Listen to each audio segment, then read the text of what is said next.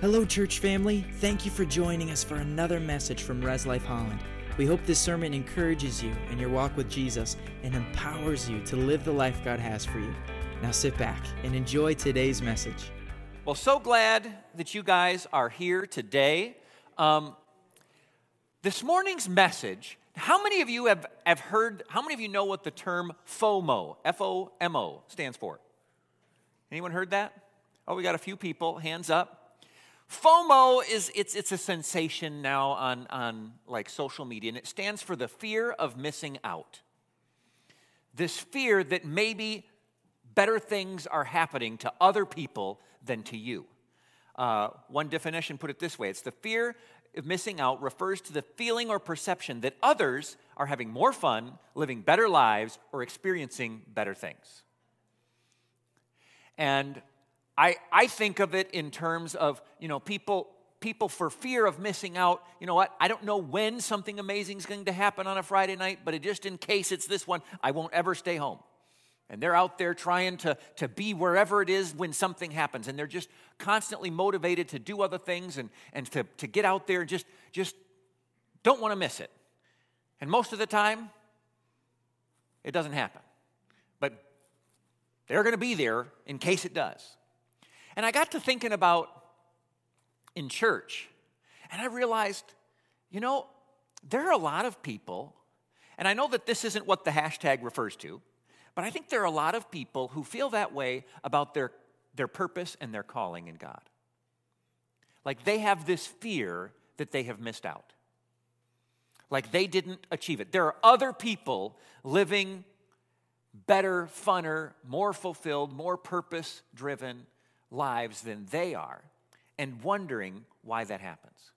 And I've shared with you before that Emily and I feel like fulfilling God's purpose for our lives and helping this church, the individuals within this church as well as this church as a body to fulfill its purpose is one of our main callings. And we go back around, and on a regular basis we have it strategically planned out that we will talk about how to equip ourselves to fulfill God's purpose in our lives. That's something that we do on a regular basis. Today, we're going to continue on that. And today, I want to talk about that fear that we've missed it.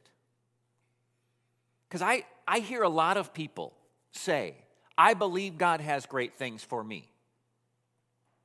But, like so often, it comes with but. I believe that God's got great things for me, but I blew it. I did this. Look at me. I'm, so old now. There's so many different reasons. Some people say, God had great plans for me, but I got into drugs and alcohol. But I committed this crime and I've got a record now. But you know what? I had this failure in my family. Now I'm divorced. But I think I married the wrong person. But I missed the opportunity. I had this opportunity. Someone offered me an opportunity, and at the time I said no, and now I realize I should have, and if I would have just taken that opportunity, then my life would be totally better, but it's not because I didn't, and now I can't. And they just have this fear that they've missed it out. Now, first of all, I want to establish something. Is it possible to miss God's purpose? There is an extreme sovereignty belief that says everything that happened is exactly what had to happen. Everything. That no matter what I do, if I tripped this morning, God established it from the beginning of time. And every single thing that happens to me. So when something bad happens, they're like, well, glad I got that over with. This belief that no matter what happens, it's going to happen exactly in the best, greatest plan of God's. And if we have that perspective, it's a dangerous territory to be in, because we begin to think that if everything has to happen the way it has to happen, then it doesn't matter what I choose. It doesn't matter if I obey. It doesn't matter if I strive to fulfill my calling. If God wants me to fulfill my calling, He will. Famously, the father of the man who's considered the father of modern missions. They called him Brother Andrew, and I'm at a blank for his last name at the moment. But he went before the church council in Europe asking to be sent to the East on missions. And they famously told him, if God wants them to be saved, he'll save them himself. He doesn't need your help. And that mindset that nothing we do matters because it's all preset is dangerous. I'm going to read some verses. Matthew 23:37. It says, Jerusalem, who kills the prophets and stones those who are sent to her? How often I wanted to gather your children together the way a hen gathers her chicks under her wings, and you were unwilling. God desired to gather them together, and they were unwilling. Luke chapter 7, verse 33 says, but the Pharisees and the lawyers rejected God's purposes for them, not having been baptized by John. Think about that for a second. Who did he just say rejected God's purposes for them? The Pharisees. We've talked about them before. They're like the supervillains of the New Testament. Like, you realize there was another plan God had, a purpose for them that wasn't just to be the supervillains? But he says, you rejected my purposes for you. Think about that for a second. I mean, oftentimes we read the Bible stories and we're like, well, that's the way it had to happen. But did it?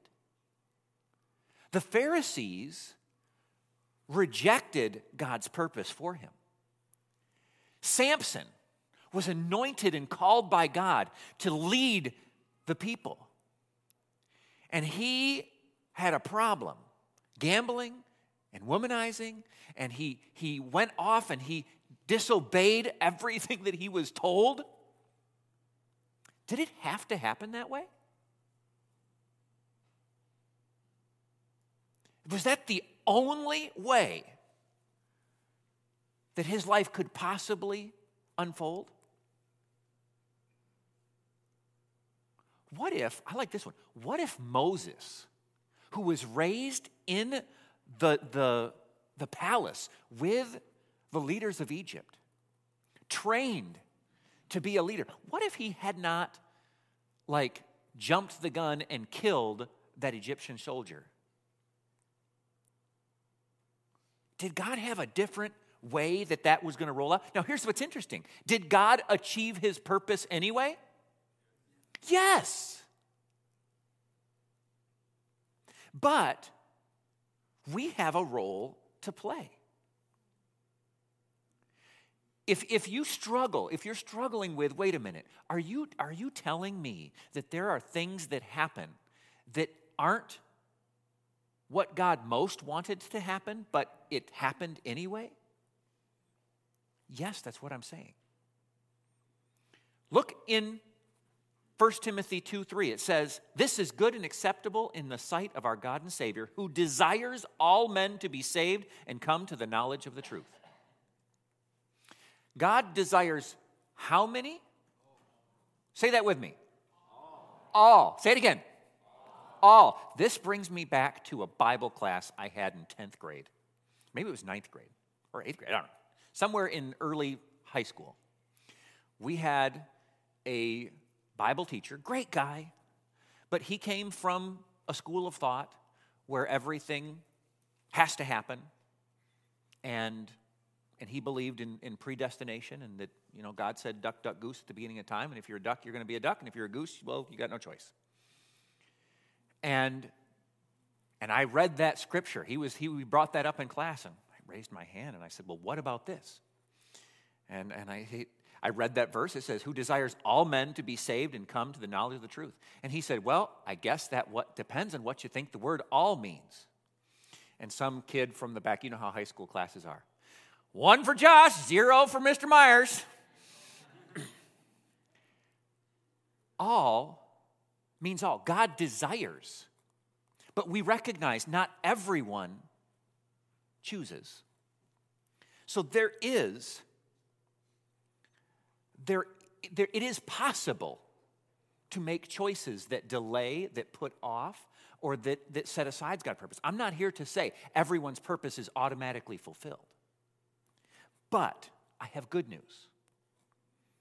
Romans 8:28 says, and we know that in all things God works for the good of those who love him, who have been called according to his purpose.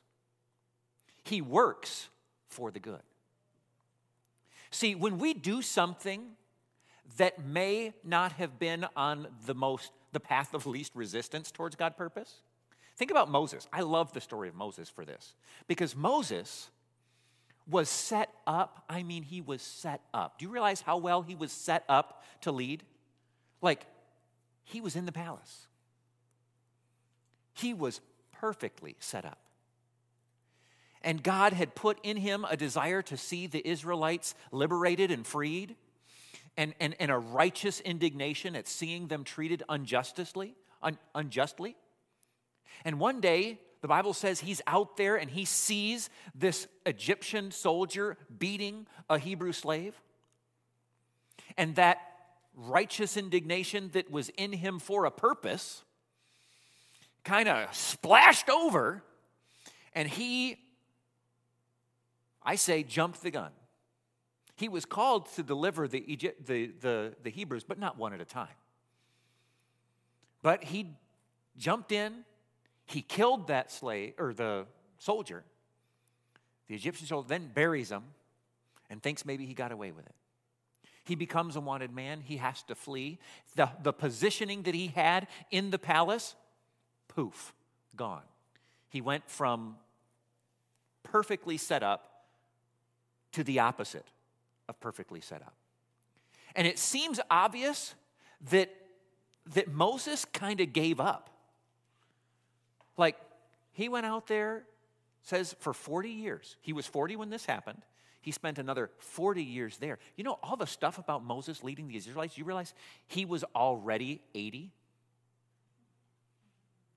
So he's out there living life thinking, well, I'm just going to keep adding to my flocks of sheep over here, and this is what it's going to be. And God comes back around, and he has the whole burning bush incident. And remember, and Moses is like arguing with God when God says, hey, I want you to go talk to Pharaoh. He says, but I can't talk.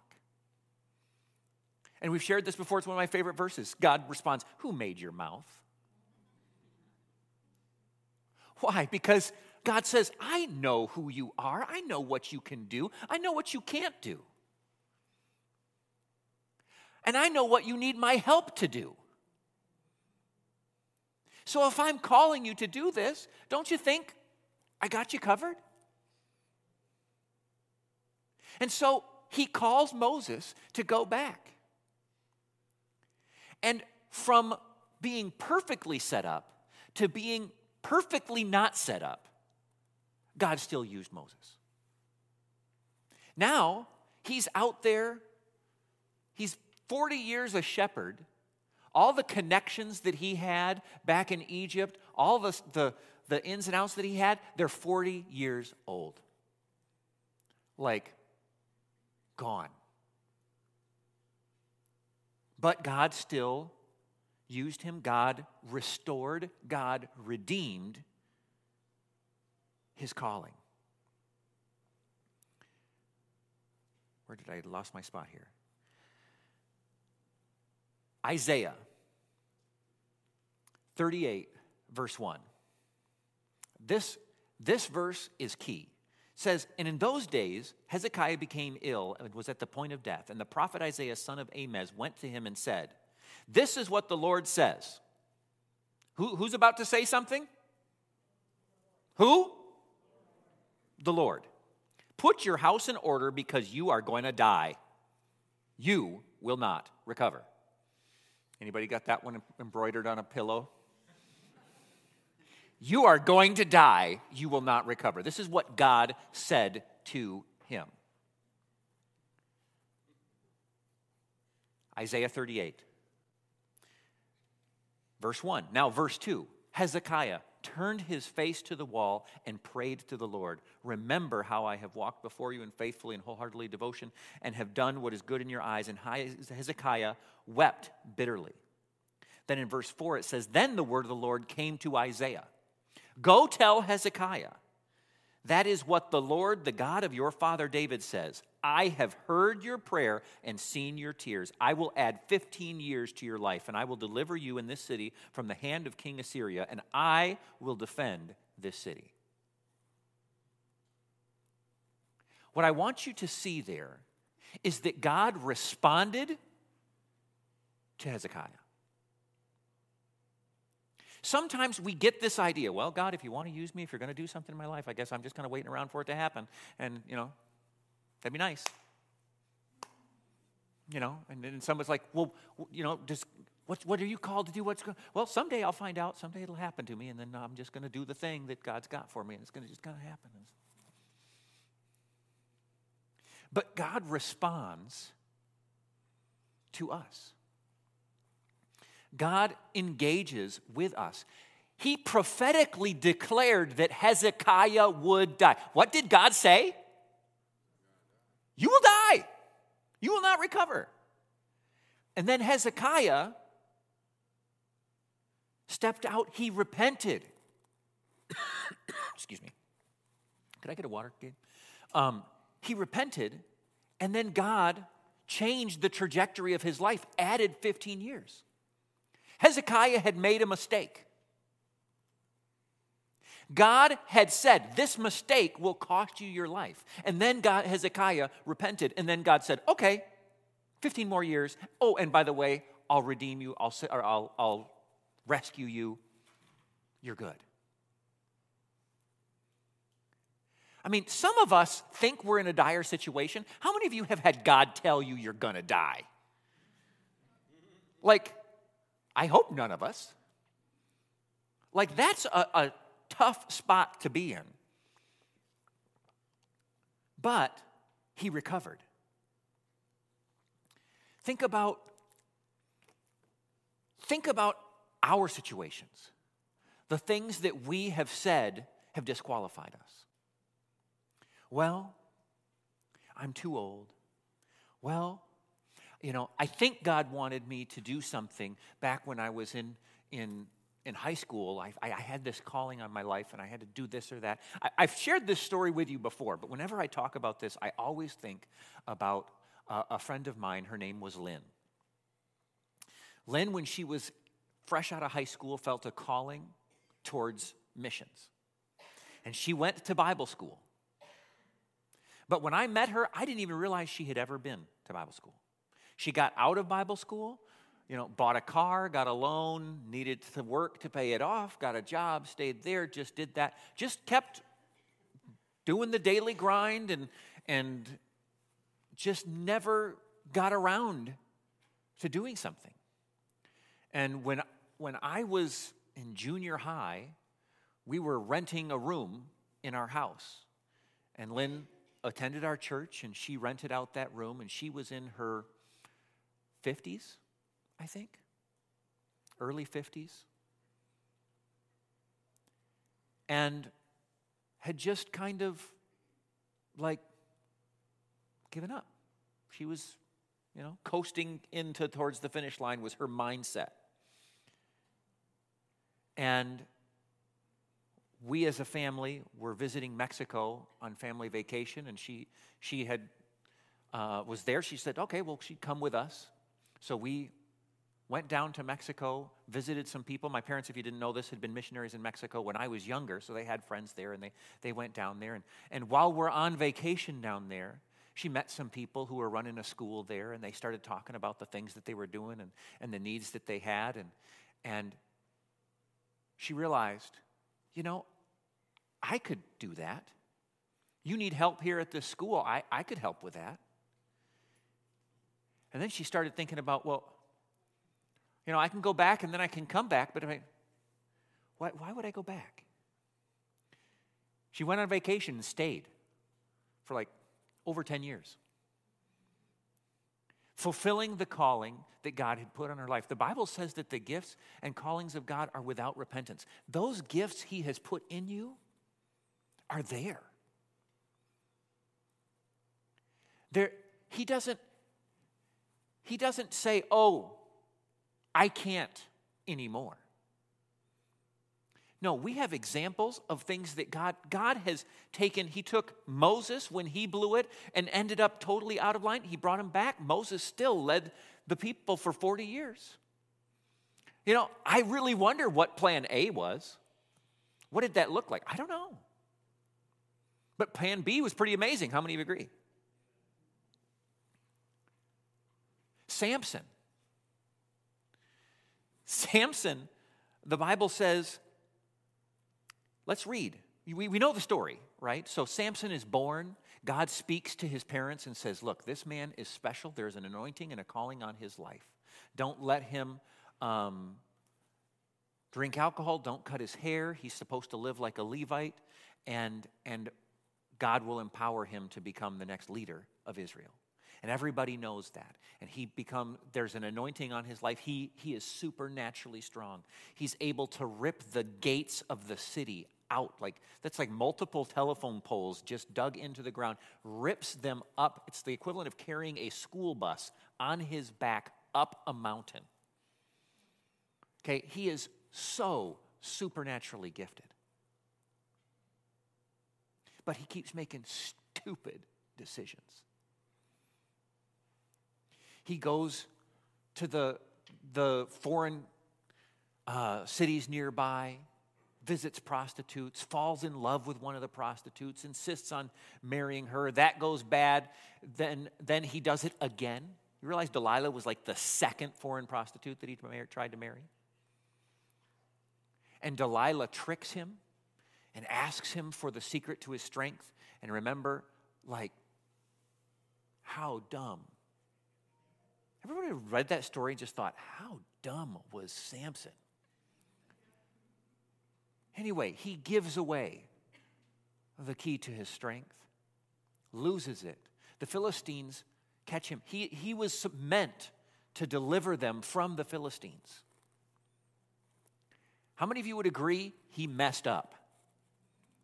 He messed up. He was called to defeat the Philistines, and instead, he's enslaved by them. Judges 16:28. They have taken Samson out, brought him to a big area where all of the Philistines are gathered in a big party. And it says, then Samson prayed to the Lord and said, Sovereign Lord, remember me. I find it interesting that he references God's sovereignty, because that's the very thing that people misunderstand and think means that they can't fulfill, or that everything is automatically fulfilled. And he says, "O sovereign Lord, remember me. Please, God, strengthen me just once more, and let me with one blow get revenge on the Philistines for my 2 eyes." Then Samson reached forward to the 2 pillars on which the temple stood, bracing himself against them, his right hand on his one and his left hand on the other. Samson said, "Let me die with the Philistines." Then he pushed with all his might, and down came the temple on the rulers and all the people in it. Thus he killed many more when he died than when he lived. So many people are afraid, believing that their situation is beyond repair. Say it with me. I am not beyond redemption. Realize Jesus is in the redemption business. There are gifts and callings on your life. I would like to look you in the eye. Just pretend I am looking you right in the eye. I can only do it to one person. They looked away. Look you in the eye, and I'd shake you, and I'd just say, God's purpose for you still remains. Now, is it going to look exactly the same? No. But we've already seen Plan B's made it into the Bible, and they were pretty awesome. God will redeem. There is another fear. There's this other idea. There's like a an indecision, a paralysis that comes from the misconception that there is only one way to get life right and an infinite number of ways to get it wrong. I don't know if anybody's ever felt that way. But you look and you think, okay, God's got something for me, and everything else isn't it. And now I have to pick the one thing from the sea of every possibility, and it's paralyzing. Can we get this video for a second? We have this lion out hunting, grocery shopping if you're a lion, trying to decide, okay, which one do I want? Is it that one? No, that one? Maybe that one. Which one? Oh, that one. I'm not sure. Maybe too fat, too skinny. That one's got pointy. I don't know. Which one should I go for? All right. I mean, they all look good, but which one is going to be the best? Is that one organic? What? Which one? Which one? Oh, I don't know. Boom. He just says, I'll just take whichever. He went for it. All right. We're done. I remembered seeing that clip, and it just illustrates what so many of us do. Is we just sit back and we're like,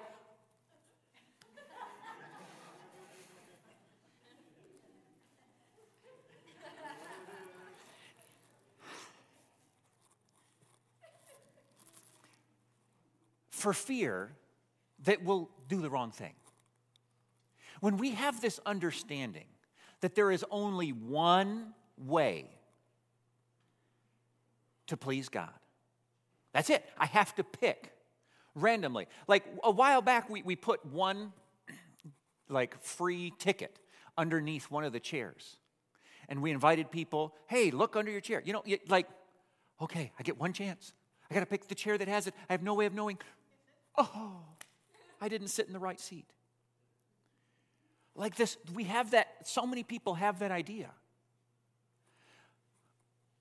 But I want to encourage you to change that perspective and to recognize that God desires to work with us. Say this with me. God wants to work with me.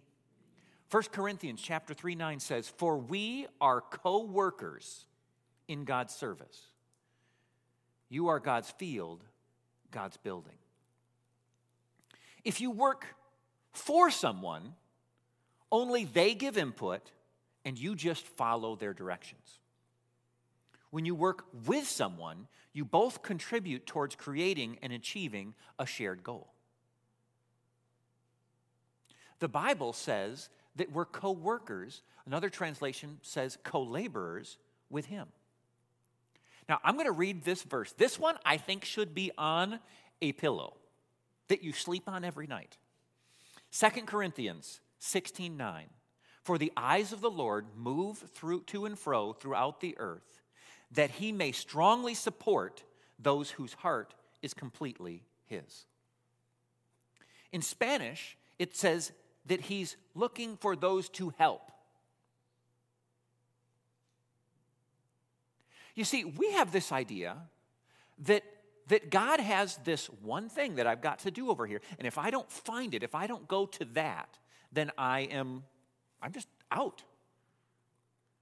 And so many people sit there like that lion. I don't know which one is, so I'll just do nothing. Because I wouldn't want to go for the wrong thing, so nothing is better than the wrong thing, right? The Bible says that God is looking for those that he may strongly support. Psalms 37:4-6 says, take delight in the Lord, and he will give you the desires of your heart. Commit your way to the Lord, trust in him, and he will do this. He will make your righteous reward shine like the dawn, your vindication like the noonday. Son. Now, when somebody reads, he will give you the desires of your heart, some people are like, I desire a Ferrari. So does that mean I'm going to get a Ferrari? I'd like to present another way of looking at that. if he gives you the desires of your heart, where did your desires come from?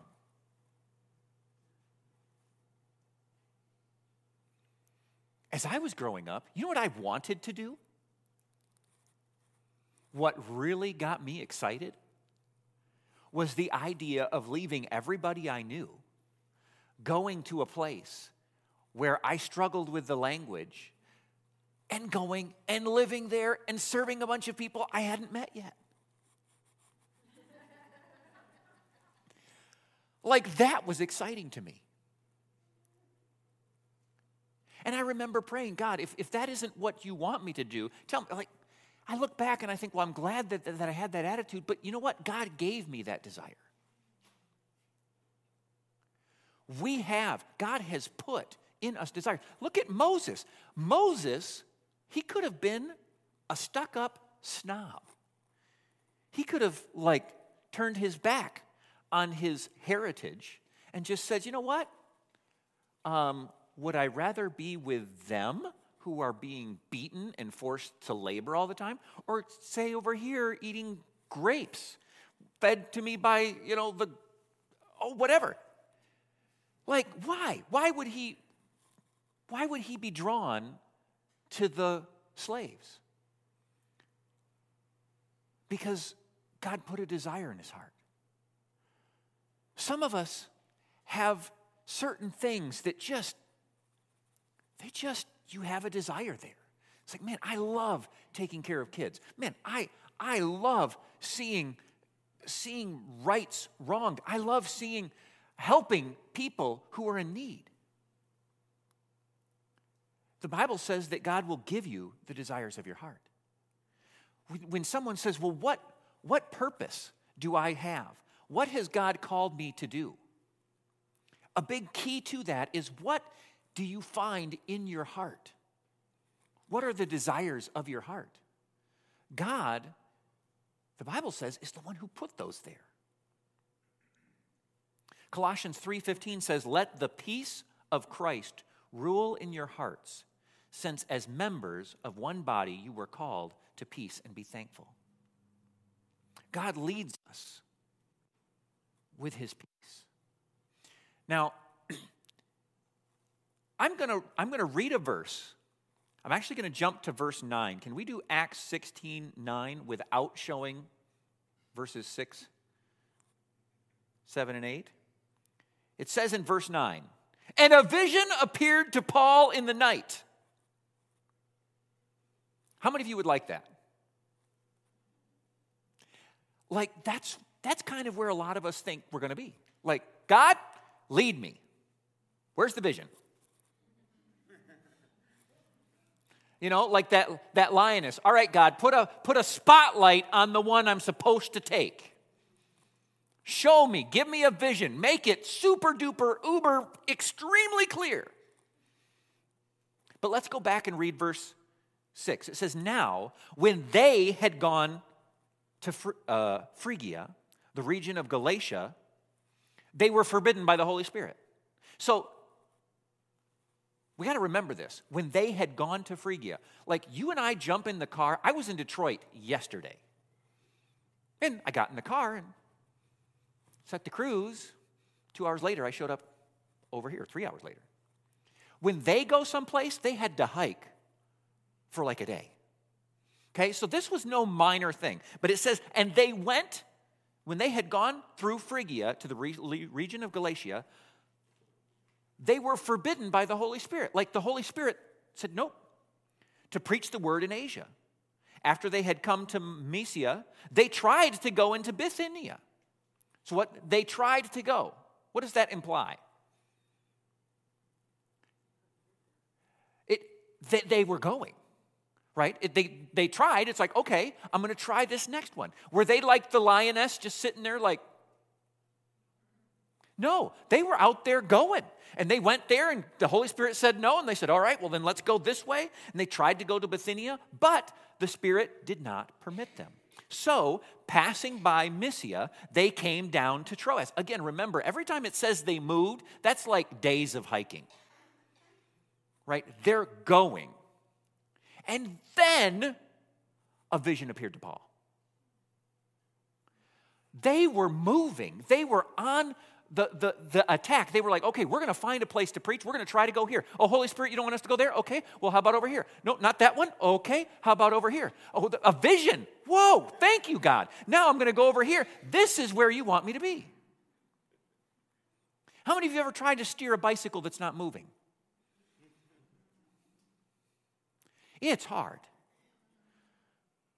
But once you're going, well, then you can direct it. He did receive a vision from God, but he was already moving when he received it. I honestly don't think. I think if he'd have just sat at home saying, you know what, God, not going to move until you say something, he might still be waiting. Says, he received a vision. A man from Macedonia stood up and pleaded with him, saying, come over to Macedonia and help us. Now, after he had seen the vision, immediately we sought to go to Macedonia, concluding that the Lord had called us to preach the gospel to them. I love it. We concluded that this is what God wanted us to do. How did we get to that conclusion? We started out by going what was in front of us. We went towards this place. God said, nope. We went towards this place. He said, nope. We went towards this place. And then we got this vision, and we just kept on going. Like so many of us have been waiting around. We have callings. We have giftings. We have things inside of us. And we're kind of sitting back, and we're like waiting until the vision comes and gives us the whole plan. I cannot tell you how many times I have talked to people who say, well, I want to get involved in the church. I'm like, fantastic. We need people to get involved in the church. So come on over Saturday morning. We're going to be painting the back room. By the way, this Saturday morning we're going to be painting the back room. There was a group of, and they say, oh no, I don't need that. But do you like if you want me to preach on Sunday? Or do you have some sort of a department that I could lead? Or do you have this? Or do you want to do this? And I'm like, get going. Get started. I'm not against you someday. Maybe you are going to preach someday.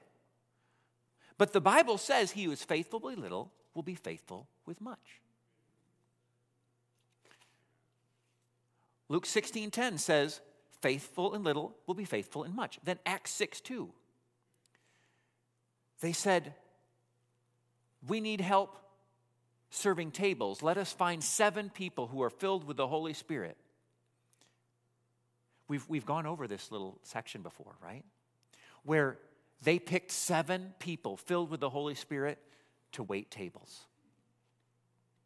To wait tables. And then, the next time we see their names. So, in verse 2 of Acts 6, they choose 7 people, they lay hands on them, they pray for them to be table waiters.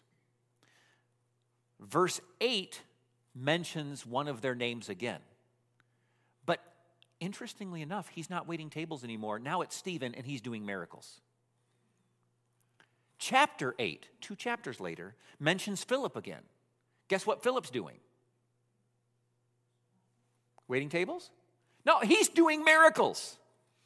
Verse 26 of chapter 8, Philip is being translated like beam me up Scotty stuff. Like he's here, boom, he's there. God moves him over. He like baptizes this Ethiopian eunuch, like a high up person in the government of Ethiopia. He baptizes them. Church history says that person went on to grow the church in Africa. But he started out doing what was in front of him, what was offered, what was available, and he was faithful in little, and he became a steward of much. You have not missed it. Say, I have not missed the opportunity to fulfill God's purpose. I had a conversation with someone at the beginning of service today who says to me, well, I know that I had this calling on my life and everything, but I really blew it. Well, they did. So? So maybe you get to start now and not 10 years ago. Best time to plant an oak tree, 25 years ago. Second best time, today. Like, yeah. But I'm older. So, are you older than Abraham was? Like, Abraham was 80 when God called him. He was 90 when he had his son. Moses, 80 when he stepped in to the fulfillment of the call to lead the Jews out of Egypt.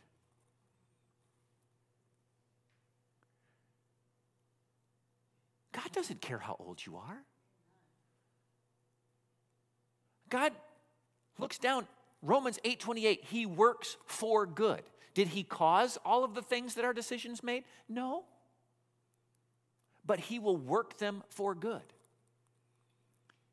That is one of his specialties, is taking a situation that the devil meant for harm and saying, you know what?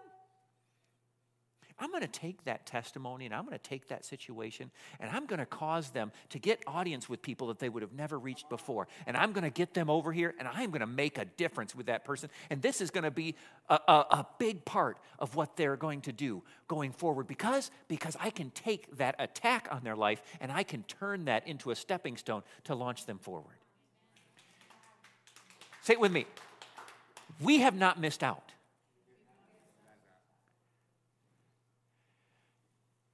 And you know what? If you go for it, and you have to be like they were in Acts 16, if you jump forward and then you get halfway through and God says, you know what, go this way, okay. And if he says, go this way, okay. But at least you're moving and you're being steered and God will lead you to his fulfillment. I remember being in Bible school and the leader of it all, Kenneth Hagin, he's this guy who had accomplished so much, and he got up and he's talking to a room full of people who are trying to be ministers and getting ready to go into it. He says, it doesn't matter what you do for the first 10 to 20 years of your ministry anyway. Just get out there and do something. He says, if you're called to be a pastor and you only find an evangelist position, go for it. If you're supposed to be an evangelist and you've only found a pastor, just go, get out there and do something. God will get you where he needs you to be as long as you're moving. Let's not be that lion that's just... Because how long can you stay excited standing still? Not very. Pretty soon, that same waiting starts to look different. And the wildebeest are running by and you're just... And pretty soon we think, well, I can't. But we can. All right. Dear Heavenly Father, I just thank you. I thank you that your Holy Spirit is stirring in people right now, speaking to their hearts, reminding them of what you have said to them in the past, of the desires that you have placed in their heart, Lord, reminding them of the opportunities that are in front of them, that they have perhaps ignored for so long they forgot they're even there. Lord, I ask that you would quicken us to see and recognize the opportunities. Lord, I ask that you would help us to be humble and recognize that we don't have to start at the top. In fact, your word says that those of us who are faithful with little will be given much. Lord, so we just pray that you would give us wisdom to step forward into the next steps that are before each and every one of us, Lord. I ask that trajectories of lives would be adjusted today, that people would be inspired to fulfill the callings that you have put on their lives. In Jesus' name, we thank you for it. Amen. If you're here today and you know that you're forgiven, that you're right with God, and you're on your way to heaven, I want you to raise your hand. The Bible says, know that you have salvation. If you're here, you're looking around, maybe you're watching online and you see that and you're like, well, how do they know? The Bible says in Romans 10, 9, and 10, if you believe in your mouth, or believe in your heart that Jesus died on the cross, and confess with your mouth that he rose from the dead, you will be saved. You can know.